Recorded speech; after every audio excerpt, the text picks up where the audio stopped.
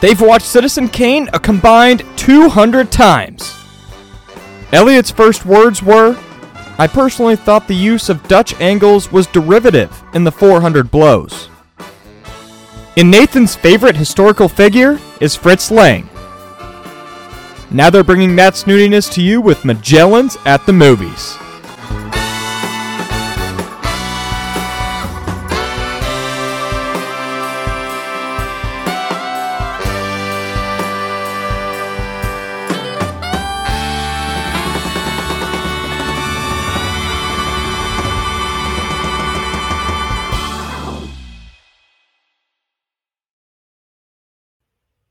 Elliot, here we are again.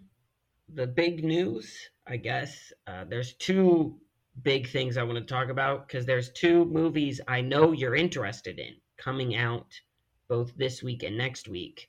So, talk us through. Are you excited this week? Drive-Away Dolls, which I think is Ethan Cohen's new movie before he goes back to working with his brother on a new movie, reportedly. And then next week, Dune Part 2. So, Elliot, are you excited for these movies? Have you been seeing the reviews? What do you think? Well, I was excited for Drive-Away Dolls until I started learning more about it. I read an interview with Ethan Cohen and Trisha Cook, who is the screenwriter. Well, they're both co-screenwriter and co-director, or maybe co-editor. I'm not sure. Doesn't matter. The point is, they were talking about the movie, and the word that they kept using was trash. The idea that it's like from the, I don't know, 80s, 90s era of like grindhouse sort of a bit grimy, trashy films, which is not really what I'm here for. And then a lot of the reviews I've read have not been very positive. A lot of talk of very try hard sort of wackiness, a lot of like mismatched characters. So I don't know, maybe this might be one to rent. On the other hand, Dune Part 2 has been getting really strong early reviews on Rotten Tomatoes, which isn't necessarily the best metric, but it's the one that I'm going to go with for now. The first movie had an 83% positive. The second movie has a 97% positive so far out of 88 reviews. So that's a pretty respectable leap. I like Dune, the book. I love Denis. I enjoyed the first movie a lot. So yeah, I'm really excited for this one. I think that it's definitely going to be worth seeing in theaters because whatever else, I think that Denis is an incredible director. He has a fantastic eye for spectacle, for effects, for just like the filming of a movie. So yeah, that's my thoughts on that.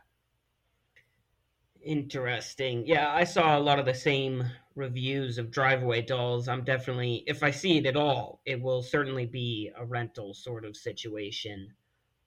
Doom Part 2, I rewatched and reread. I rewatched the first movie and reread the book this past month, which just confirmed to me that the first movie is not very good. But I am still excited for the second part.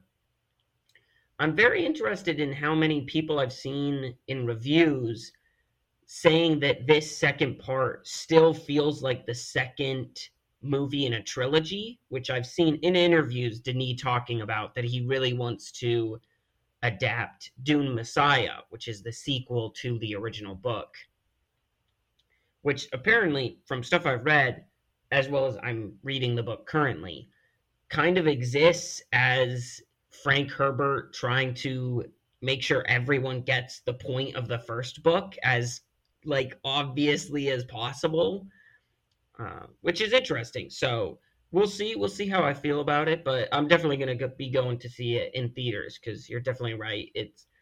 Denis, he makes him look incredible. That was my big thought as I rewatched Doom Part 1 is holy cow. All of the special effects in that movie look fantastic, except for the one where Paul has a vision and he's like fighting the war or whatever. That looked terrible, but everything else looked great. So yeah. Yeah, that movie is a looker. Aside from that one shot, I know exactly what you're talking about. There's also something I want to mention, and we'll probably talk more about this when we address the Oscars, but we have now seen the Zone of Interest, the very buzzy sort of, to me at least, maybe you've gotten a different read, but to me it seems like it's kind of the dark horse of the Oscars race. That it might come from behind and take a lot of stuff. It might completely fall on its face. But so I have a lot of thoughts on this movie. The like headline would probably be that I can honestly say that I've never seen a movie quite like this before, which when you've seen as many movies as I have, that's not something that you can say about most movies. So that's something at least. I actually do think, well, I won't get into it too much. I think that there's some issues with it as a story, that it has some story issues, but I think that it is pretty incredible as an artistic achievement. It's definitely a movie that made me think a lot, that made me feel a lot, which again, I can't say that about every movie that I see, or maybe even the majority of movies that I see. So I do think there's a lot to recommend it if you're up for this kind of movie, which is not going to be everyone. I hasten to add. Yeah, it's an interesting movie. I think we will probably talk about it a bit more. We are planning on doing kind of an Oscars pre-episode. We don't know what all it's going to entail, but we'll definitely be talking in depth about the Best Picture nominees, of which at this point I think both of us have seen 9 of the 10. And I don't think Elliot's seen Poor Things. I'm catching that very soon, hopefully. Anyway, Yeah. anyway, let's start talking about the. Wait. What? Did you know that Poor Things is based on a book? Yes. I did not know that. I was at Barnes Noble yesterday and I saw that stupid picture of Emma Stone in the fluffy dress and I was like, "What the heck? What is this?" And it said now a major motion picture. It really threw me for a loop. Yeah, what's it? It's got a funky name, doesn't it? Like the year of. It's not called Poor Things. I can't remember. I did know that because I follow your ghost, so I've been following this movie from when it was first announced. Yeah, that's whatever. Hold on a second. No, it is called Poor Things, the book. Is it really? Yeah, although the full title is Poor Things, episodes from the early life of Archibald McCandless, MD, Scottish Public Health Officer, which is a bit of a mouthful. Interesting. Okay. Anyway, that's enough about movies that we're not reviewing today. Let's talk about the movie that we're here to review. Let's try and bring this episode in a bit under what we did last time with that. So, Elliot, we're doing The Hurt Locker. You chose this one. Break it down for us. What's the deal with The Hurt Locker? Why'd you choose it? And, yeah, let's dive in. What's the deal with The Hurt Locker? What's eating Gilbert Grape? These are all legitimate questions. So The Hurt Locker is a 2008 war thriller film directed by Kathryn Bigelow. If you'll cast your mind back to the favorite directors episode of this program, I gave Kathryn Bigelow an honorable mention. I've seen 3 movies of hers. This movie, Zero Dark 30, and Detroit. I think my least favorite of those is probably Zero Dark 30, and that movie's great. So that should tell you something about her caliber as a director. This movie is actually notable for its as a piece of movie history because it made Kathryn Bigelow the first woman to ever win the Oscar for Best Director, and it was the first movie to win Best Picture. The first movie directed by a woman to win Best Picture. So great stuff. Congratulations, guys. But the content of the movie is that it follows an explosive ordnance disposal team of three members. You've got James, Sanborn, and Owen. Those are the three ones, with James kind of being the focus of the movie. He's a roguish, maverick type, doesn't play by the rules. Everything you do not want in your explosive ordnance team. But he's the one defusing the bombs. He's the one in the bulky suit defusing bombs. They are in Iraq during the Iraq War. So I think it's set in 2004, somewhere around there. And basically, it follows this team of soldiers as they go around the Baghdad area, I think, defusing bombs, interacting with the locals, and generally being pretty mixed on the situation. So yeah, this is the fourth or fifth time I've seen this movie, and just to get some opening thoughts out of the way, I really like it. I think that this is a great movie. It's probably my favorite of Kathryn Bigelow's films. I think that the way this movie's style, it's very much documentary style cinematography. It's got like a kind of a low res film grainy picture going on. There's lots of shaky cam. I mean, lots of shaky cam. I mean, holy cow, there is shaky cam. There's lots of sudden zooms on stuff. Basically the kind of stuff that you would imagine someone with a Radio Shack camcorder would be doing if they're filming all this. I think that it's a great character study of James, who is kind of, well, the movie spells it out in the beginning with its first screen, where it's got this quote about war being a drug, and that is a drug that Staff Sergeant James is very much addicted to. The way that it portrays him and his kind of his relationship with where he is and what he's doing, I think is really well done. There's not a bad performance in the bunch. Again, the directing honestly is fantastic. There's some truly incredible tension and scene crafting in this. I'm really excited to talk about my favorite moments from the film, of just stuff that the first time I watched it made me inhale sharply and sit up in my seat and go oh dang, that's bad, that's not good, we gotta get this figured out. It is worth noting that this movie is not very accurate at all to what actually happens in these kinds of situations, to the point that it actually copped a significant amount of flack from former service members who complained about the lack of authenticity. And we'll probably get into that later, but just to let everyone know, because I want it known, I've spent an hour last night before I watched this movie reading now defunct early 2000s military blogs about this movie and the practice of disposing with explosive ordnance. So, long story short, I think this movie's great. I think that it's got some really strong characters, really strong character work, really strong performances, and some truly top shelf scene construction. And I'm excited to talk about it. Nathan, let's hear it from you. Let's hear it from the mouth of the horse. I don't know what I'm doing or what I'm saying. Just start talking so I can stop. Yeah, I didn't know you had seen this movie that many times. That's kind of interesting. This is only my second time seeing this movie.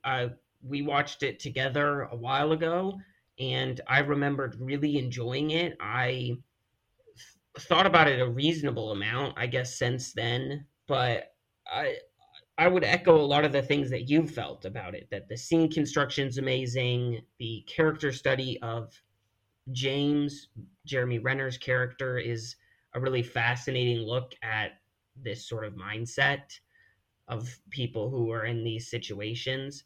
I think I liked it a little less on this rewatch, just because I do think so much of the power of the movie is in its seeming realism, in how it is trying to be as gritty and realistic as possible. It's trying to convince you, like you said, that it's almost documentary style filmmaking. So they're trying, the movie's trying to convince you that what you're seeing is real and is 100% accurate.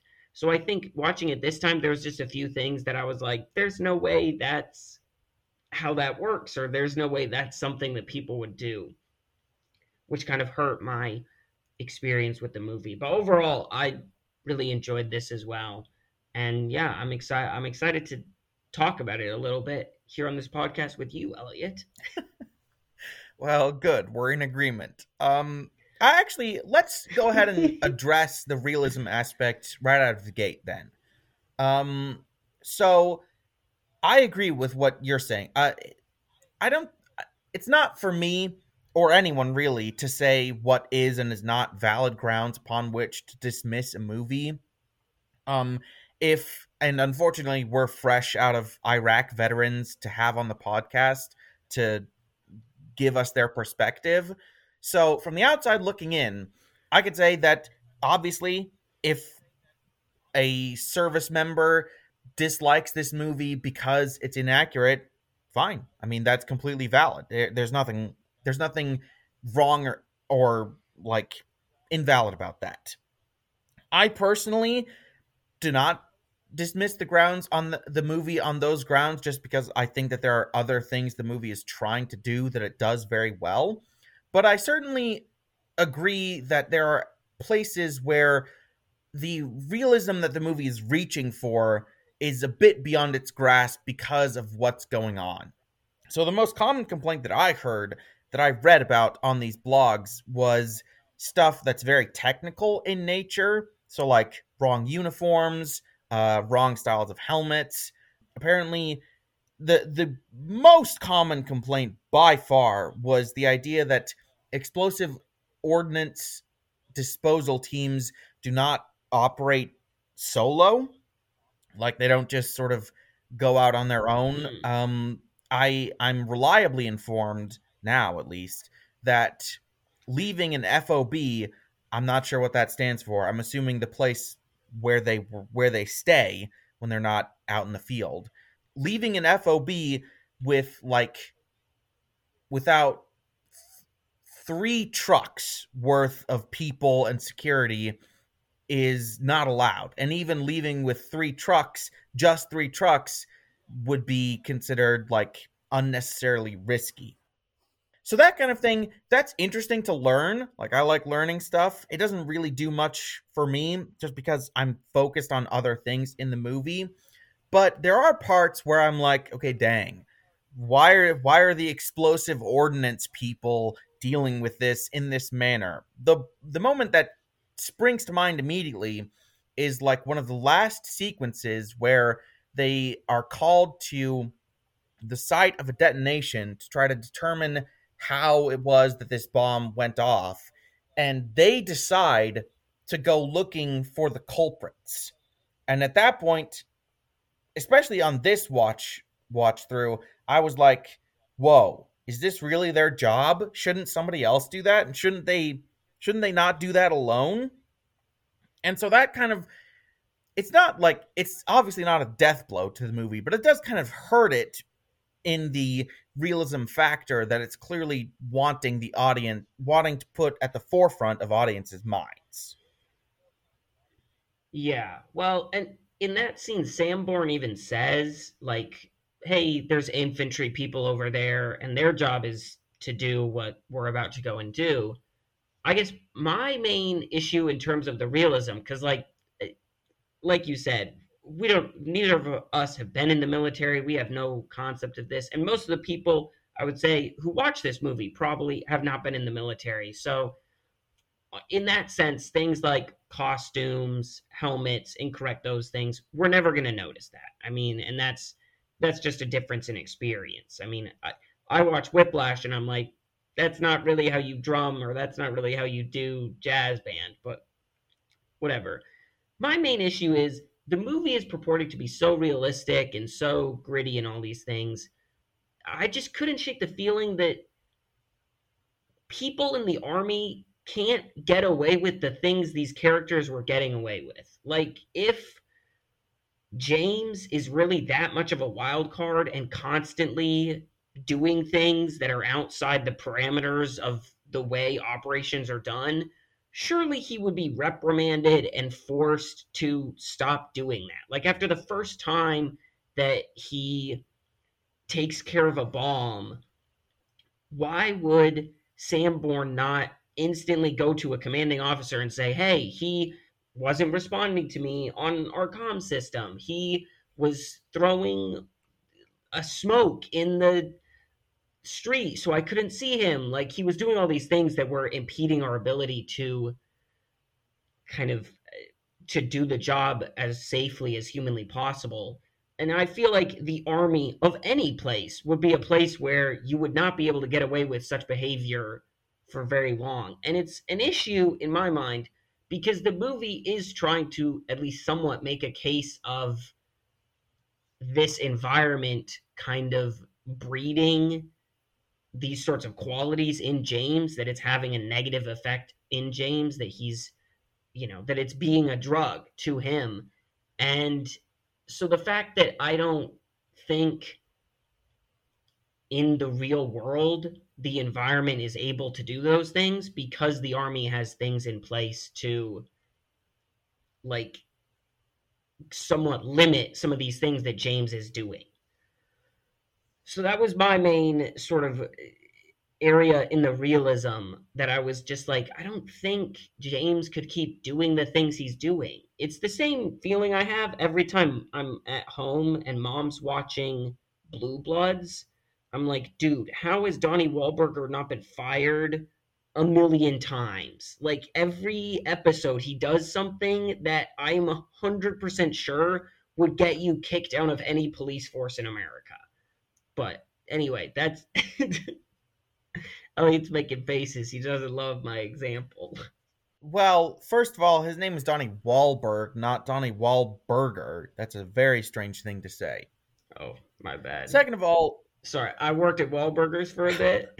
So what is Wahlburgers? I don't know what that means. it's the restaurant they have. What? There's one in Indianola. Whatever. Who cares? Just be quiet. Unfortunately, You didn't know that Wahlburgers? That's what? Who cares? Okay. Unfortunately, that might be explainable by just like the culture of police forces. Like, I too am very frustrated by the conduct of these people on the shows that you're talking about. However, that is something that does happen not infrequently, and just because of the culture of like protectionism and loyalty to a fault, might not get reported, which I think I honestly don't know if that's the same thing for the military or if there's a different culture there. I certainly hope there's a different culture there. I don't know. I can't really comment on that. So that's we'll call that one a wash. But now that we've addressed the realism aspect, I think we can move on to something a little bit more positive. Let's talk about the characters. So we've got three main guys. We've got James, played by Jeremy Renner, Sanborn, played by, oh, no, I'm not going to remember his name, Anthony Mackie. Anthony Mackie? Yes. And Owen, played by Brian Garrity. Not sure I've ever heard of him. But I think that this team is really well written. They have very distinct personalities and very distinct roles within the group. I think that they play and spark off of each other very well. So obviously, like we've been saying, James is the wild card rogue cop kind of guy, plays by his own rules, gets stuff done in a very dangerous and stupid manner. Sanborn is much more straight laced. He's much more of your kind of like, uh, he's a lot more of what you might imagine when you hear that there's going to be a soldier character in a movie, that he's protocol, he's just wants to get this done and go home, that kind of thing. And then Owen is good friends with Sanborn and obviously less enamored with James, but he's much more nervous. He has a much more nervous disposition. He's more kind of fresh faced. He's unsure of himself. He's not very confident. He's multiple times talks about being afraid of dying in this place. He's much more, I think, aware of his situation, or is aware of his situation in a way that James and Sanborn aren't. That James really embraces the conflict and the danger. Sanborn just kind of wants to navigate it. He just wants to get through it.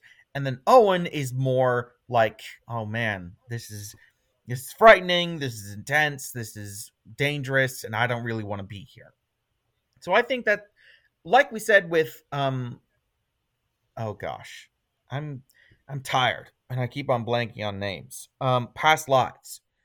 It is very difficult actually to write very distinct characters with very distinct characteristics. And I think that this movie absolutely pulls it off and uses it to very good effect. That the way that they argue and have moments of conflict and camaraderie does a lot to bring out the movie's themes of the conflict, of the opinion of the soldiers, excuse me, on their situation. Like I've already said, with the different perspectives that each one of them has on their situation, that mostly comes out in their moments of conflict or in their moments of connection, where they'll talk about, Sanborn talks about just kind of wanting to go home, just wanting to get things done. James talks mostly about his past missions and about his strategies in the field. And Owen talks mostly about just wanting to go home and wanting to not die, which is very sympathetic. That's something that I can empathize with. But what do you think about these characters and their dynamics? I agree. I think the strongest part of this movie is the three main characters, and I would say structurally the movie is very episodic, that it's got like a countdown, even that it says blank many days until like they're out of Delta, until the end of their tour, that they get to go home. And it becomes, I think the structure of the movie is fantastic because they go out every day, they go to some new thing that represents some amount of danger, and then we get to see the characters react to and deal with these new dangers. We get to see Owen, I think, is one of the more interesting characters in the movie, who I don't remember being that fascinated by the first time I saw it, but this time I thought it was really interesting just to see him dealing with, like you said, all of these fears that he has. In the scene where his therapist comes with them and then his therapist ends up dying, he can't even really deal with the reality of it. Like, he finds his helmet, he clearly died, but Owen's running around and he's kind of he's acting like there's some chance he can still find Cambridge, even though there clearly isn't. And then even when Owen gets sent home, I think it's very interesting the way each of these sequences where they're put in danger pulls at different threads and shows different facets of the characters. For instance, like James early on, it's just, oh, he's a wild card, oh, he's really, all over the place. But then in the sniper shootout scene, he's much more helpful, he's much more under control, he's not doing anything crazy.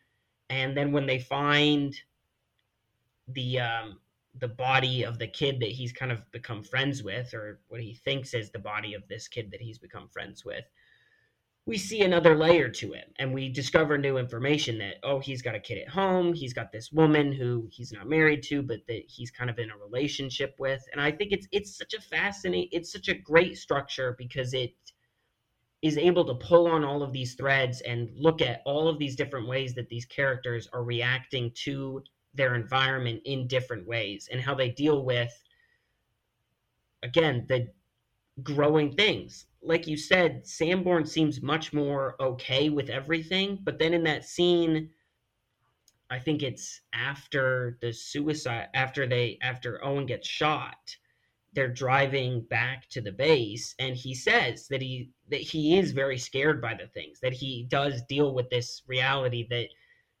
there's this element of chance and randomness that can dictate whether or not he lives or dies, and that he's kind of terrified by this thing, which is the first time we see that for the rest of the movie he seems very put together, he's fine, he seems like he, even when they find the body bomb, he's like, yeah, it's disgusting, let's move on, let's get the job done. And then clearly, after enough pressure, anyone's going to crack. But yeah, I think the characters are fantastic, and I think the way the movie is structured is a fantastic way of pulling out what's interesting about each of these characters. Yeah, that's a really good point, actually. That none of these characters, or our main characters, are one note.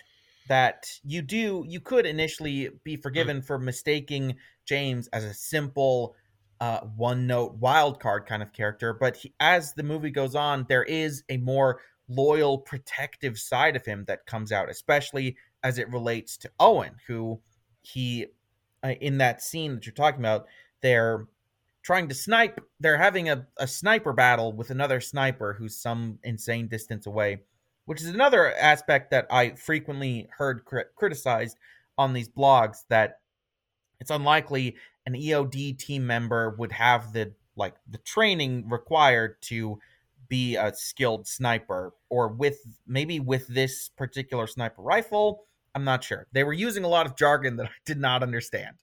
But anyway, so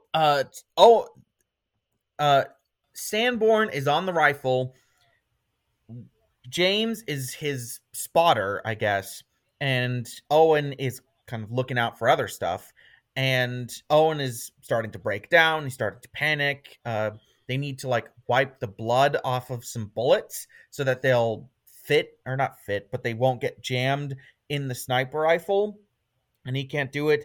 And eventually, James comes down off the ridge that he's on and just tells him, it's all right, I'm going to keep you safe. This is okay. And he shows him how the best way to spit on the bullets and clean them off so that they'll work with the rifle. And again, like you said with Sanborn, there's that scene. It's the last scene that he's in, I think, is after there's a failed, they fail to get a bomb vest off a suicide bomber, and it's a very close call for Sanborn. And in this scene, they're in the truck, and Sanborn has a bunch of scratches on his face from shrapnel that scratched him, and he's talking about how 1 inch to the left and it goes through a vein, and then I bleed out and I'm just dead. And he starts talking about wanting to have a son, which is something that he actually had expressed ambivalence about earlier in the movie, that he had a relationship, or a prospect of a relationship, with a woman who wanted children. He didn't know he was ready. And then suddenly this brush with death inspires him to want to leave a legacy, to want to leave a mark, because he's afraid that if he dies, the only people that will care will be his parents. And then when his parents die, it'll be like he never even existed. So that's a very powerful, affecting kind of moment, because in terms of realism, I can absolutely see how that kind of situation would have that kind of an effect on person. That relationship with death and with danger would lead a person towards these life-affirming moments, like having a child, or creating a family, and ensuring your legacy. So great stuff there. Well, and what's even more interesting is the environment has the opposite effect on James. That when he goes home where he has all those things, right? He has a family, he has a son, he has people who care about him. He doesn't want to stay. That even, and I think that's the other thing that's very interesting, is the movie is able to capture an array of reactions to the environment that the movie is depicting. That while Sanborn is pushed towards living and making something that's real back at home, James can't do it. He feels like an alien every time. I love that scene in the grocery store where he looks so much more out of place than he did when he was in Iraq, when he was dealing with these things. And then of course he goes back to it. And it seems like it's because it's the only thing he feels like he's good at or that he loves, which is what he says to his son, who doesn't even understand him. So yeah, the movie is very interesting, and the characters are what make it interesting. Yes, that's a great sequence. So like, and it's an example of some fantastic directing from Bigelow. That you have that scene where they're in the car and they're talking about this, and Sanborn is kind of having a meltdown, and he asks James like, how is it that you're not affected by all this? And he says, I just try not to think about it. And then it immediately cuts to him in the or it doesn't cut. I think it's a fade cut to him in the grocery store. And what we're shown but not told, good stuff there, is that in this environment, he can't stop thinking about it. Like, I love how he's constantly bringing things up about Iraq to his wife, or his maybe wife. There, he mentioned that there's some ambiguity about their relationship, but he's talking about like they need more bomb techs, and he mentions this story that he heard about somebody detonating a bomb in the middle of a market. And when he has this scene with his son, he's talking about the things that he loves, and it's clear that only when he's outside of this environment is he able to really think about and really engage with on a deeper level his situation in Iraq. And what the conclusion that he comes to is that he likes it. It's something that he's good at, something that he understands. It's something that makes him feel alive. Death and danger makes him feel alive. And this is an element of praise that I saw on a lot of these blogs. I think a few people refer to it as suddenly civilian syndrome, which is something that's as old as conflict itself. The idea or the experience of veterans coming home and struggling to readapt to a life where they're not constantly in danger of losing their lives. And so James then becomes a very tragic character, that this is kind of his life now. His life is death and danger, because that's the only thing he understands, or that's the only thing that he feels like he understands, that he feels like he's good at. And so he goes back to it. It's great stuff. Which leads me to the scene construction. Now, this is some good stuff. Guys, this is the good stuff right here. The tension in this movie, I mean, this movie is basically Alfred Hitchcock's quote about there being tension not in the blast, but in the anticipation of the blast. This is basically that quote, the movie. Because almost every set piece revolves around them trying to defuse a bomb in different circumstances, under different constraints, time constraints, or like under different threats from people. One of the things that happens a lot is that James, he's like the lead technician, or the person who's the one with his hands in the bomb. It will constantly be cutting to just people standing there and watching.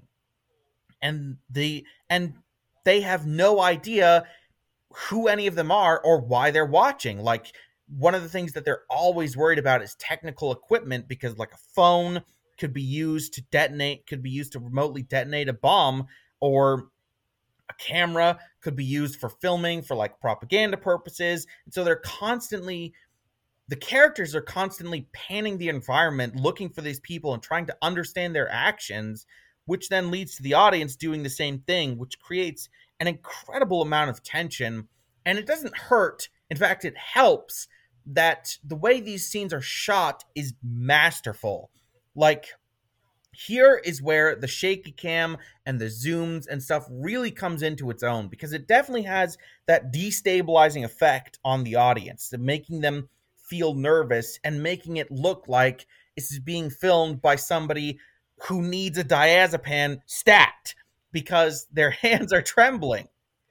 And the first the first bomb that James disposes of has this great moment where he fixes the bomb and then he finds another wire and he's like, oh, I better follow this. And he follows it to like a hub of wires that he thinks is connected to a bunch of different bombs. And so he's like, and so he pulls it up, and then there's this like overhead shot of him pulling it up, and then just this spider web of bombs being pulled out of the dirt. That is a fantastic shot. Like, last night when I watched this, I just started clapping because I was like, well done. That is great. And that's what I'm talking about. Like, that kind of stuff is everywhere in this movie. These incredibly well constructed moments and scenes that just make you, especially the first time when you watch it, just make you go like, oh boy, now we're talking, now things are getting serious. Yeah, it's fantastic. And it's an amazing example of finding new ways to do tension. Like, there's only so many ways we can see him defuse a bomb before we're like, okay, we've seen him defuse a bomb. We get it. It's stressful. So then later in the movie, they switch it up. They have the sniper fight, which is very stressful, but a very different type of stressful from the other scenes. They have them going in and finding the bomb body, which has the added tension of Cambridge outside talking to civilians, which just has the added tension of, again, we don't know who these civilians are, what their motives are, and then it turns out they're negative. And then them trying to find the perpetrator in the aftermath of a bombing. It's fantastic. And I think the opening of the movie also does a lot to increase the tension in the other scenes, because the opening is a failed diffusement. It results in Guy Pearce's death, and right from the get-go, the movie is showing you the consequences of not, diffusing a bomb, of not taking care of it in fast enough or taking care of it well. And I mean, Guy Pearce is a reasonably big star, so the entire movie you would be well within your rights to think, oh, Anthony Mackie is going to die, or Jeremy Renner is going to die, especially also when Ray Fiennes shows up for literally like 4 minutes to just show up and then get shot. So the movie does a great job of keeping tension, even though, like 60-70% of this movie is scenes that are built around building tension. I don't think it ever felt like, oh, great, another one of these scenes. I don't care anymore. I'm not tense. It was just, oh, this is another way of making me nervous. Yeah. Which is fantastic. Yeah. That opening scene, it's a lot like the opening scene of the original Scream, where Drew Barrymore dies despite being a giant star who was all over the marketing. But yeah, that's another thing that I think this movie does very well, is the idea. It does a very good job of capturing the idea of I think it's called like an asynchronous war, a war that doesn't have like fronts and battle lines. Because if you didn't know, if you need a little bit of a history lesson, this is after 9/11. The Bush administration falsely claims that Iraq is creating weapons of mass destruction, or that it was behind 9/11. That's a complete lie. It was more about oil and stuff, but that's neither here nor there. So America goes in and invades the country, but after Saddam Hussein's regime is toppled, an insurgency appears, and the insurgency conducts campaigns of guerrilla warfare, which of course don't have battle lines. They don't have like command centers or trenches or artillery or stuff like that. It's a battle that you don't really know when you're fighting or not. Like, you have no idea. And the idea is that you have no idea who in the crowd is the one with the phone trying to detonate the bomb or trying to record it for propaganda purposes, or who's the one that's just standing there because they have no idea what's going on and they're just watching. So again, that adds to the tension, and I think it's a very good encapsulation of what that environment must be like and the stress that it must exert on the people there. Because, like, so often in this movie, you just have no idea what's going on. You don't know what people are saying. There's no subtitles for the Arabic, so you don't know what people are saying. They could be saying anything. They could be saying, like, hey, I'm just here to watch the bomb, or they could be saying, hey, get ready to die. um so and this is most prominent, I think, in the scene where they go to the aftermath of the suicide bombing, because they don't know. There's so much that they don't know. They don't know how the bomb went off, if they're still around, the perpetrators are still around, if any of the people here are insurgents. And yeah, it's a very important component of the movie's tension building technique, and an important part of its, I don't know, depiction of the Iraq conflict. Yeah. Well, and again, it feeds back into the stuff we were talking about with the characters, that because you, the audience, are constantly in stress and constantly tense, you can understand very easily why this level of stress and tension would result in the characters having the experiences that they have. Again, the movie is stressful because the characters are stressed, so you're stressed, so you're understanding them better. It's a fantastically constructed movie. Which, I mean, you've already talked about the cinematography, but again, I would just like to doubly praise the cinematography. I think it's so fantastic. It does such an amazing job of knowing when to have kind of a more steady cam shot of, like you said, the shot where he's pulling the spider web of bombs up, or stuff where the aftermath of a scene, or when to be very stressful and be very hectic. I think I saw that when filming the scenes, Bigelow and her cinematographer would set up like 5 or 6 cameras on a scene and then just have them rolling through the entirety of the take, which resulted in this movie having one of the biggest filmed to film ratio, which is like the amount of stuff that they shot versus the amount of stuff they edited down to the movie. Apparently it's close to like the filmed to film ratio on Coppola's Apocalypse Now, which was a famously like brutal movie in terms of him filming way more than he needed to. And so again, this movie won best editing. It 100% deserves it, not necessarily because the editing is fantastic, but because there had to have been so much footage, and then being able to pare it down to these incredibly well crafted, tense action scenes. It's a masterwork. I mean, let's be honest. It is. But yeah. Yeah. Anyway, Elliot, do you have any negatives here before we go into? I've already said kind of my negatives, but do you have any? I don't. Although I do have another positive that I think we should point out, and that's that a lot of this movie's effectiveness, I think, can be attributed to some truly incredible performances, especially from Jeremy Renner, who I've never really thought that much of, but in this movie, he's great. And I think that he really sells the difference in attitude between the scenes in Iraq and the final sequence of him at home. Like, that, let's give credit where it's due, that sequence would not hit as hard as it does if Renner wasn't giving that kind of nuanced performance where you can see the difference in his comfort levels, that he's clearly observably more uncomfortable at home in the kitchen or in a grocery store than he was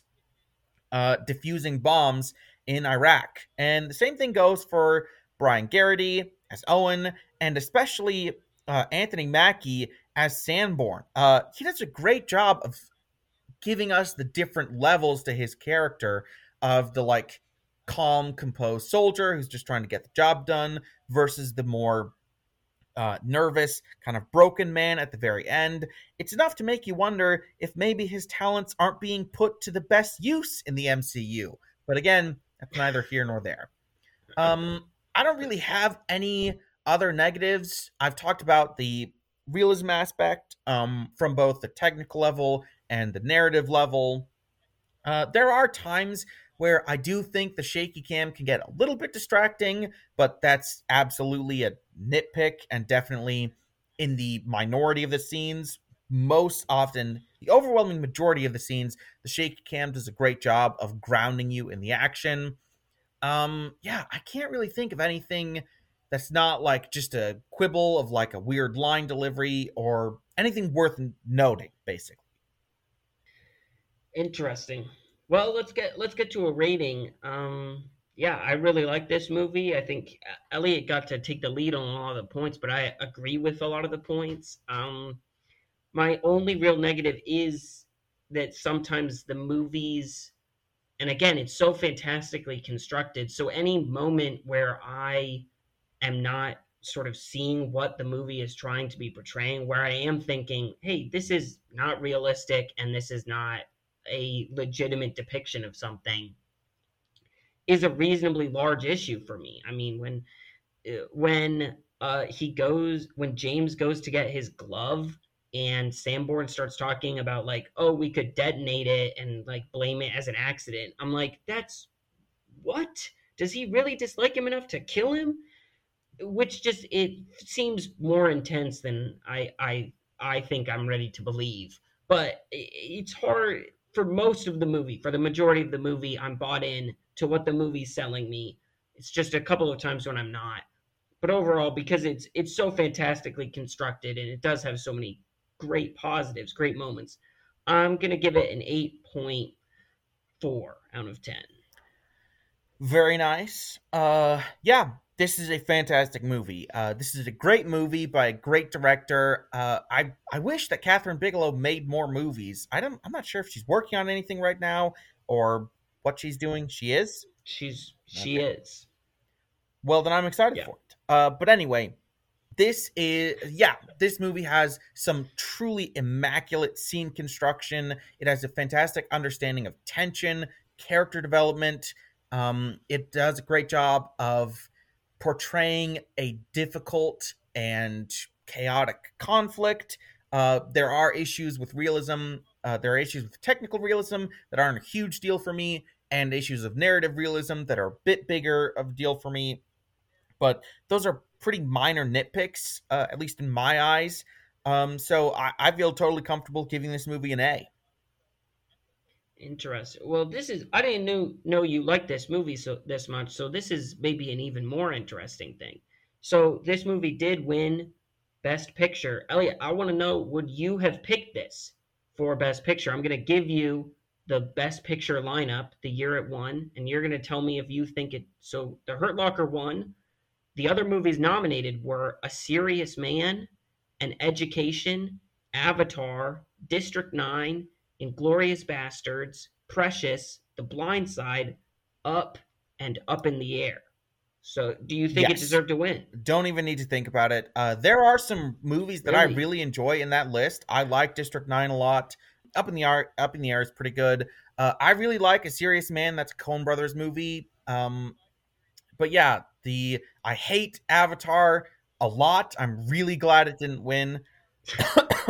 But yeah, so there are movies in there in that list that I really like, but I think that Hurt Locker for me wins by a fairly comfortable margin.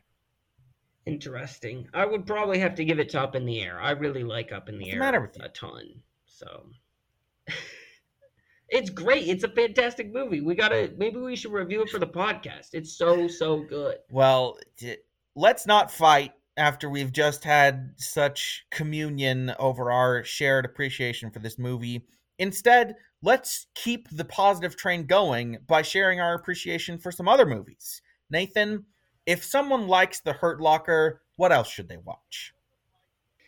Well, I think they should watch a lot of movies, but the one I'm going to recommend for this episode is another early 2010s Best Picture winner, and that's going to be Ben Affleck's Argo. I'm a huge fan of this movie. I think it doesn't have a ton of comparisons to this in terms of it's not a war movie, but it is a movie constructed around making you feel tense at things that,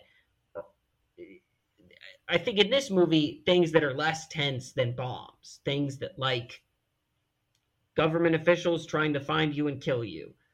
It's fantastic. It's a great movie. It's similar to this movie. It's trying to get by on realism, on trying to make you buy into the tension of this bonkers plan that the movie kind of follows. I've read the book. This movie has little to no basis in reality.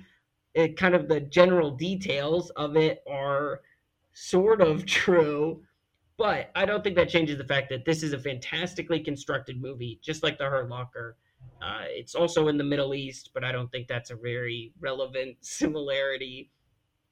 So yeah, I'm gonna do the Argo, just because I don't see enough people praising Argo. So go watch Argo and then talk positively about it online. Well, that's a pretty tenuous connection, although I do enjoy that movie quite a bit. Another movie that I think makes very good use of shaky cam, which is something that sometimes directors can get a little bit carried away with. Looking at you, Paul Greengrass, and the Jason Bourne movies. But my recommendation is one that I might have done before. Nathan says I have, and then that made me think that maybe I did, although it's possible that that just kind of created a false memory by him saying that. Talk to Nathan about memory and communication one of these days, and you'll have yourself a conversation. Or actually, you'll have yourself a lecture delivered by Nathan to you standing there silently. But that's neither here nor there for the fourth time.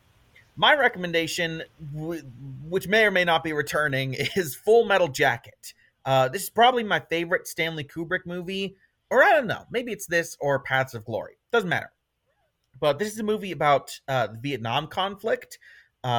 This movie is it's not kind of, it absolutely is, split into two halves of a group of Marines at boot camp, and then in the conflict in Vietnam. It has a very similar MO to The Hurt Locker in that it's trying to capture the essence of a conflict and the impact that it had on the people fighting it. This movie, especially in its first half, is about the dehumanizing kind of like animalistic nature of war, especially of the Vietnam War. The whole first half of the movie is about this one character getting beaten down and turned, and having his humanity stripped away from him to be turned into a killing machine. The first half is definitely the best half. It's the most effective, although the second half is not bad by any means. It's just a little bit overshadowed by it. But if you like The Hurt Locker for its attempts to capture the essence of a conflict and to try to really dig down into what these types of situations do to people, the psychological and, for lack of a better term, spiritual effect that they have on soldiers, absolutely watch Full Metal Jacket. And if you're a cursing man, you will have so many new quotes from R. Lee Ermey's drill sergeant character. I wish I could quote him, but I can't, because literally 2 words do not pass without him swearing. So yeah, I should also note that life is hard and full of disappointments before we get out of here. But yeah, there's that. Yeah, that's a great movie. I can second it, as I'm sure I did the first time we did this. Yeah, pretty exciting stuff coming up next week. We're going to be covering one of our favorite movies. It should be a very, very, very positive review, unless I rewatch it and decide I hate it for some reason. But I'm very excited for that. And then the week after that, we're going to do a fun little Oscars episode, give our thoughts on the nominees, maybe some predictions, maybe some discussion of Oscars in years past. It's going to be really exciting. We're very excited for it here at the podcast. So, yeah, we hope you have a great week and you tune in next week for another episode.